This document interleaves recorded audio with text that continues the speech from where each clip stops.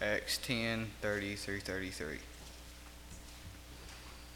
And Cornelius said, 4 days ago I was fasting until this hour, and at the ninth hour I prayed in my house, and behold, a man stood before me in bright clothing, and said, Cornelius, thy prayer is heard, and thy alms are had in remembrance in the sight of God. Send therefore to Joppa, and call hither Simon, whose surname is Peter.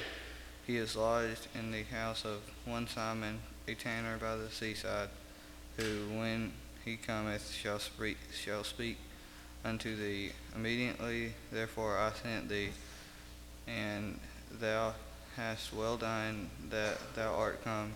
Now therefore are we all here present before God, to hear all things that are commanded thee of God.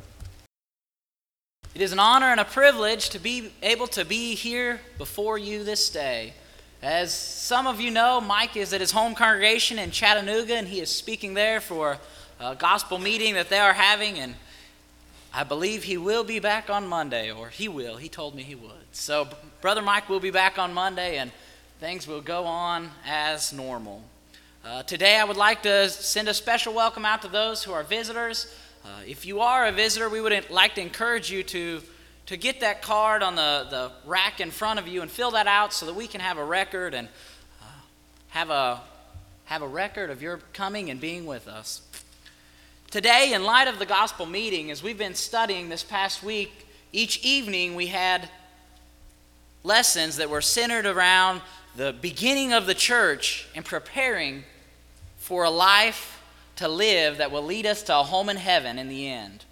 As we talk about the beginning of the church, we noticed how in Isaiah chapter 2, verse 3, it said that the word of the Lord would go forth from Jerusalem. We looked back at the second chapter of Acts, and in Acts 2, we see that they were in Jerusalem. All the things that were mentioned in the Old Testament prophecies were taking place. We noticed that this is the church that was being established, that was mentioned thousands of years earlier. Now, as you go back even as far as Genesis chapter 12, there was a promise that was made to Abraham. There was a promise that was made to Isaac, and this promise that was told, it said, through thee all nations would be blessed. That's Genesis chapter 12, verse 1 through 3. He was promised that all nations would be blessed through him. Now this led to, as life went on, this led to kind of a stigma or a certain mindset within the Jews, because they were that seed.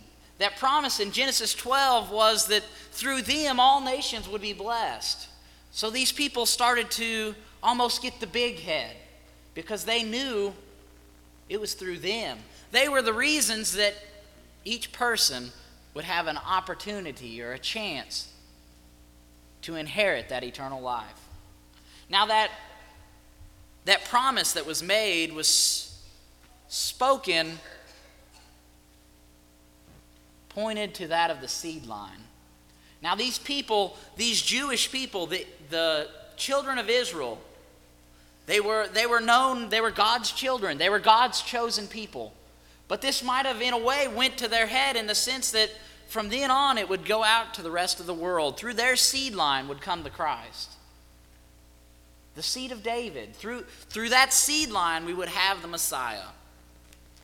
Now as this happened, as this changed, as they grew and the Jews went on through their lives, they knew that they were the chosen people.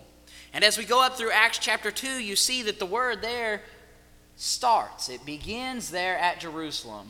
In Luke chapter 24, verse 46 and 47, it says, and that repentance and remission of sins might be preached in his name. Then it goes on to say, beginning at Jerusalem. This is where it all started. The town center. It all started there at Jerusalem. Also in Romans chapter 1, verse 16, later on, Paul, this is after the beginning of establishment of the church, Paul understood that the gospel went out to all of the world. The song we just sang, The Gospel Is for All, was shown through what we will see in Acts chapter 10. Now, Paul realized this in Romans chapter 1, verse 16. He said, "For I am not ashamed of the gospel of Christ." Nope. Romans chapter 1, verse 16, he said, "I am now ready to preach the gospel to you that are at Rome also." He said, "I'm ready to preach the gospel to you that are at Rome also." This is a different group of people. This isn't the Jewish people. This isn't the children of Israel that they knew, but rather it was a different group. As we notice today, we will see first that God is partial to none. There is no group of people that is not allowed in the kingdom. There is no group of people that is above others in the sense of becoming Christians. We'll also notice that God is preached by one in this context. Peter goes and preaches the gospel to those Gentiles. And then we will also notice that it's seen by many. The gospel is proven by those who were witnesses. And finally, we'll notice last of all that God is given. God is the one that gave his life for all. Finally, as we start out, look at God is partial to none. Acts chapter 10, verse 34, we'll be reading the conversion of Cornelius and his household. In Acts chapter 10, starting in verse 34, it says, "Then Peter opened his mouth and said, 'In truth, I perceive that God shows no partiality, but in every nation, whoever fears him and works righteousness is accepted by him. The word which God sent to the children of Israel, preaching peace through Jesus Christ, he is Lord of all. The word you know, which was proclaimed throughout all Judea, and began from Galilee after the baptism which John preached, how God anointed Jesus of Nazareth, with the Holy Spirit and with power, who went about doing good and healing all who were oppressed by the devil, for God was with him. And we are all witnesses of all things which he did, both in the land of the Jews and in Jerusalem, whom they killed by hanging on a tree. Him God raised up on the third day and showed him openly, not to all the people, but to witnesses chosen before by God, even to us who ate and drank with him after he arose from the dead. And he commanded us to preach to the people and to testify that it is he who was ordained by God to be judge of the living and of the dead. To him all the prophets witness that through his name whoever believes in him will receive remission of sins. While Peter was still speaking these words, the Holy Spirit fell upon all those who heard the word, and those of the circumcision who believed were astonished, as many as came with Peter, because the gift of the Holy Spirit had been poured out on the Gentiles also, for they had heard them speak with tongues and magnify God. Then Peter answered, "Can anyone forbid water that these should not be baptized, who have received the Holy Spirit just as we have?" And he commanded them to be baptized in the name of the Lord. Then they asked him to stay a few days. Just prior to this reading, Cornelius had been praying, and he'd been beseeching the Father and asking why or what he must do. He wanted to know what he had to do for his life. As an angel or a man in bright clothing appears to him, he is told to send for a certain man, this Simon Peter. Now, Peter comes to him, but they still have this mindset where there was a separation between the Jew and the Gentile. The difference between them built a stigma where the Jews didn't hang out with a Gentile. The Jews had no part with them. But we see signs here where that wall, the barrier between the Jew and the Gentile, is torn down. Notice first, verse 34. Here it says, "Then Peter opened his mouth and said, 'In truth, I perceive that God shows no partiality.'" Peter was now amongst the Gentiles. He was with them who he knew it was not even lawful for him to be there. There was a separate society within the people. But he said, "I perceive that within God there is no partiality. There is nothing different between you and me." Here we see the sign. This might have come as a shock because he knew it wasn't right for them to keep company. If you look back at verse 28 and verse 29, it says, "Then he said to them, 'You know how unlawful it is for a Jewish man to keep company with or go to one of another nation. But God has shown me that I should not call any man common or unclean.'" Also verse 29 says, "Therefore I came without objection as soon as I was sent for. I asked then, 'For what reason have you sent for me?'" There in verse 29, he hasn't yet realized that they are going to be accepted into the church. The kingdom that Christ established is now going out to all nations. So in verse 34, as Peter opened his mouth and said, "In truth, I perceive that God shows no partiality," it's starting to come through to him. He's realizing that there isn't a separation that he once thought that there was, because God didn't plan it that way. God planned for all nations to be blessed, and it would go through the seed line of Christ. By the events taking place, Peter is inferring that there's no favorites within God. He has no favoritism. There's none that is better than another. Now, Peter's understanding is corrected here as he's learning through the things that he is seeing take place. Now, we'll see the acceptance of God by all in verse 35 through 36. It says, "But in every nation, whoever fears him and works righteousness is accepted by him. The word which God sent to the children of Israel, preaching peace through Jesus Christ. He is Lord of all." We'll notice in verse 35 it says every nation. It's out to all people. The word of the Lord would begin at Jerusalem, and it would go to all nations. The commissions that were sent to these people, it was to go to every creature. Every man that was on the face of the earth would receive the gospel. Now here, it's starting to all make sense. In verse 35, that says every nation, but then it lays the guidelines. The nations, those that are accepted, are the ones that it says, "Whoever fears him and works righteousness accepted by him." You see the guidelines? There's fear of God, and there's righteousness that's coupled along with it. As a young boy, I could understand this fear that we're talking about, because when I was told by my parents that I was supposed to do something, I knew if I didn't do what I was told, there was a punishment that was left in store. There was a punishment for not doing what's right. Still today, as I get older, there is punishments if I don't obey the law. There are punishments if I don't do the things that are commanded. If I don't listen to the elders as I'm told in things that need to be done, there would be punishments or correction that would take place in order to keep me on the right track. Now, within God, there's the same guidelines. God gave us guidelines. The guidelines that we have are the Scripture. Now, within the Scripture, we're told what we must do.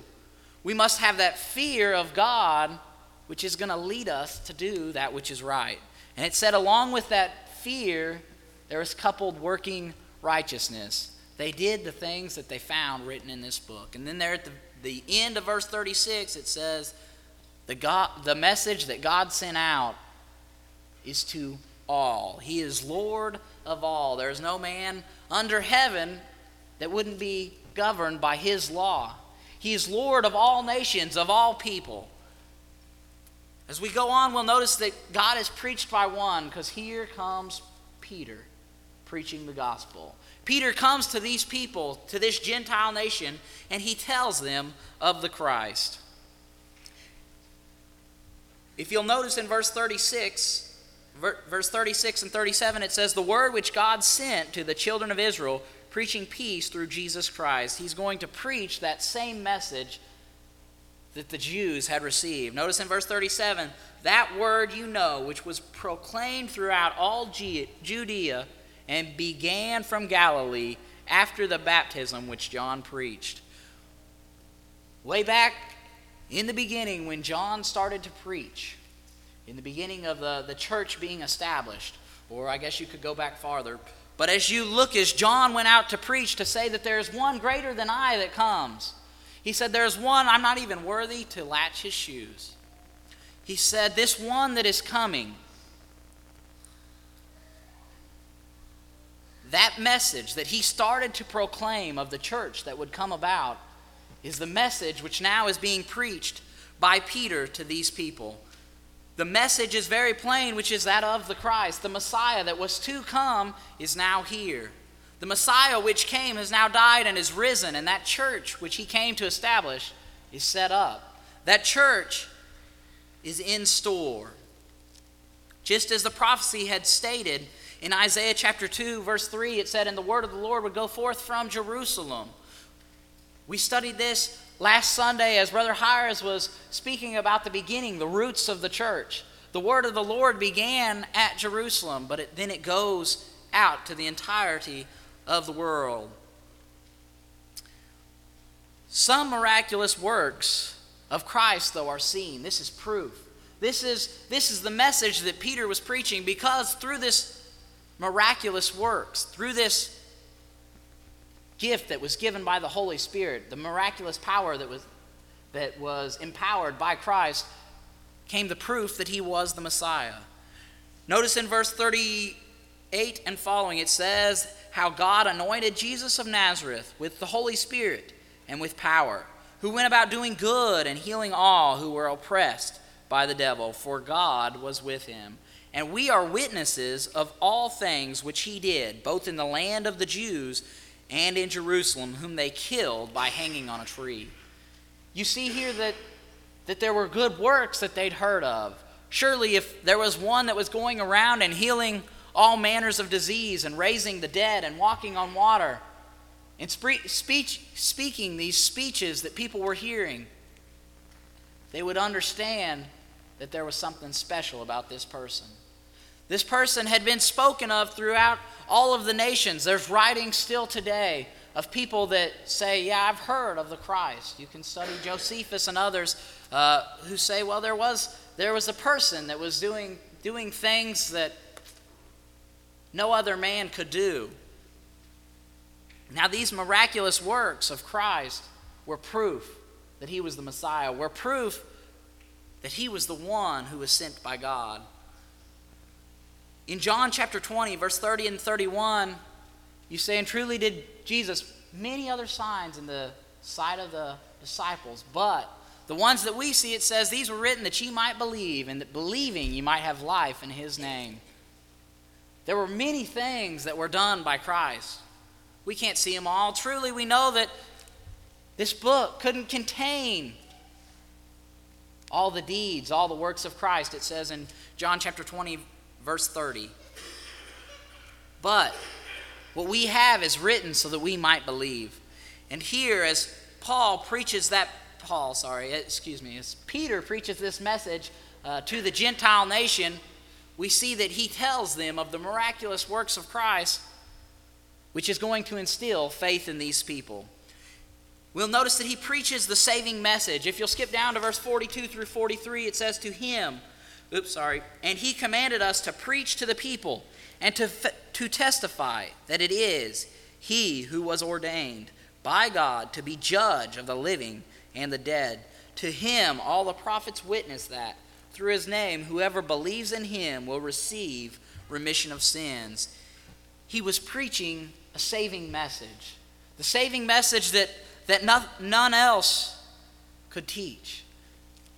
None else was here at this time to teach it to these Gentile peoples, because he was sent, or he was called by them and sent by God to go to them. You see that there were some that were with him, but he was prepared, he was ready. He was an inspired apostle of God who could give them the good news, the gospel message. Those that were with him, though, these Jews that were with him, they could testify to the miraculous actions because they were witnesses. Peter could testify to the actions that Christ had done while he was on earth. Through their testimony, through the faith that they would receive through it, they could receive the remission of sins. It could be granted to those who were believers. Now, when I say they were believers, that implies that they're going to do what they're told. They're going to do the things that are understood from the teaching that they receive. As you go on to the end of this chapter, you'll see that Paul says, what prevents these people from being baptized? But the testimony led them to be able to have this faith. They were able to have this faith because although they didn't see these works of Christ, there was some who had. There were some who were witnesses of it. Some time ago when I was a younger boy, I always knew that there had to be a New York City, although I'd never been there. I hadn't been there, I hadn't seen it for myself, but I knew. I'd seen pictures, I'd heard people talk about it. But I didn't have a knowledge in the sense that I had been there. As of a few months back, I was actually able to go with Brother Barry Ray went with me, and we went up to New York City. So I've seen it now, I believe it's there. But before, I knew it was there because I'd heard spoken of it. There were people that I knew who were witnesses.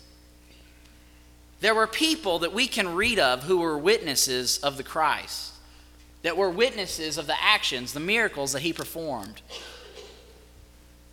Through those witnesses, we can know that he was the Messiah. We'll see that God is proven by some. It is those witnesses that prove he was the Christ. Peter and some of those with him were witnesses of the actions of Christ. Verse 39 and through 41 again, we'll see that it says, "And we are witnesses of all things which he did both in the land of the Jews and in Jerusalem, whom they killed by hanging on a tree." They were witnesses in that they'd seen these actions take place. They knew it was true because there were those who could verify it. Not everyone saw when Jesus rose from the tomb. Not everyone saw Christ as he was hanging upon the cross. None here today saw any of those things take place. But yet these people could know the witness. They could hear from the witness. By the word of mouth, they could understand the things that did take place. Not everyone saw Christ as he healed the sick, as he calmed the sea, as he brought life to those who were dead, as he fed the multitudes, as he walked on the water, as he calmed the sea. All these different miraculous acts that took place. Not everyone saw, but yet they could know it happened by those who bore witness of it. Now let's notice that it's also proven when the gift of the Holy Spirit is given. We'll see in verse 44 and verse 45, it says, "While Peter was still speaking these words, the Holy Spirit fell upon all those who heard the word. And those of the circumcision who believed were astonished, as many as came with Peter, because the gift of the Holy Spirit had been poured out on the Gentiles also." This is a special instance in the Bible where we see something that takes place that didn't take place at any other time, whereas we see that the Holy Spirit is poured out on these people while they're still listening, while they're yet listening to the message. Prior to being baptized, prior to doing anything on their part, as they listened to this message, it says that the Holy Spirit was poured out upon them. So what's special about this certain group of verses? Well, we'll notice as we think back through history, the Jews were a separate people. Notice at the end of verse 45 it said, or at the beginning it says, "And those of the circumcision who believed were astonished." They were amazed because now the Gentiles have the gift of the Holy Spirit also. There's something different that has taken place. There had to be proof for them to understand that the Gentiles were even able to be a part of the church. These Jews, those of the circumcision, hadn't understood this previously because they'd always been the chosen people. They'd been the special ones of God. It says, "And those of the circumcision who believed were astonished, as many as came with Peter, because the gift of the Holy Spirit had been poured out on them also." So we see that they're accepted. We see that they can be a part of the church. But it doesn't end there. Peter didn't say, "Oh, well, they've got the Holy Spirit, it's over." But rather, if you'll go on in verse 46, it says, "For they heard them speak with tongues and magnify God." So they see without a doubt that these people have the gift. Now Peter answered, and he says, "Can anyone forbid water that these should not be baptized who have received the Holy Spirit just as we have?" Through study of the Scripture, we know that there's only one way for them to be added to the church, to the body of Christ. Now there was proof here from God as he poured out the Holy Spirit upon them that Gentiles were accepted in the body of Christ. There was proof here that these people could become a part of the church. But now Peter gives them the guidelines. He gives them the guidelines to becoming part of the church. He says, "Can anyone forbid water that these should not be baptized who have received the Holy Spirit just as we have?" There's still something left to do. The circumstances here required that they received the gift of the Holy Spirit before so that they would understand, so that Peter and those Jews that were there could understand that the gospel is for all. They had to understand that God's plan went to all mankind and not just those of the circumcision, those of the Jewish people. The final understanding that would be seen here is the gospel is for all. After seeing what takes place, Peter declares that there is no reason that these people should not be able or not be granted the opportunity to become members of the body of Christ. It leaves them the works that must take place. It said that they would have, at the beginning of this reading, it said that the people must have a fear. And then it said works of righteousness. It took both those things coupled together to make them pleasing in the Father's sight. Finally, let's notice that God is provided for all mankind. We notice first that God is partial to no one. No person alive is God partial to in that they're better than another. We notice that God was preached by Peter, one man. At this point, Peter goes to the Gentiles and he is preaching that message. Today, that message is to be taught by all of us. We see that God is proven by some. Those that were witnesses proved that Christ was the Messiah. And finally, we notice that God is provided for all. Notice in verse 39 it says, "And we are witnesses of all things which he did, both in the land of the Jews and in Jerusalem, whom they killed by hanging on a tree." God is provided for all mankind. Not only was he provided, but he provided himself. As Christ came to this earth, he made the choice to provide himself so that we could have life. Christ was hung upon the cross, providing an opportunity, providing a chance of eternal life to all those who would obey him. If they would obey him, they would in fact be assured of that home in heaven, be assured of that eternal life. The simple fact that Christ was willing to die for us should be a fact that brings tears to our eyes, that brings us together on this day as we come together and we remember the sacrifice and what he has done for us. In Galatians chapter 3, verse 13 and 14, it says, "Christ has redeemed us from the curse of the law, having become a curse for us. For it is written, cursed is everyone that hangs on a tree, that the blessing of Abraham might come upon the Gentiles in Christ Jesus." Through Christ hanging on the cross, the Gentiles became a part of that promise. They became able to partake in the gift. They became able to receive or inherit eternal life.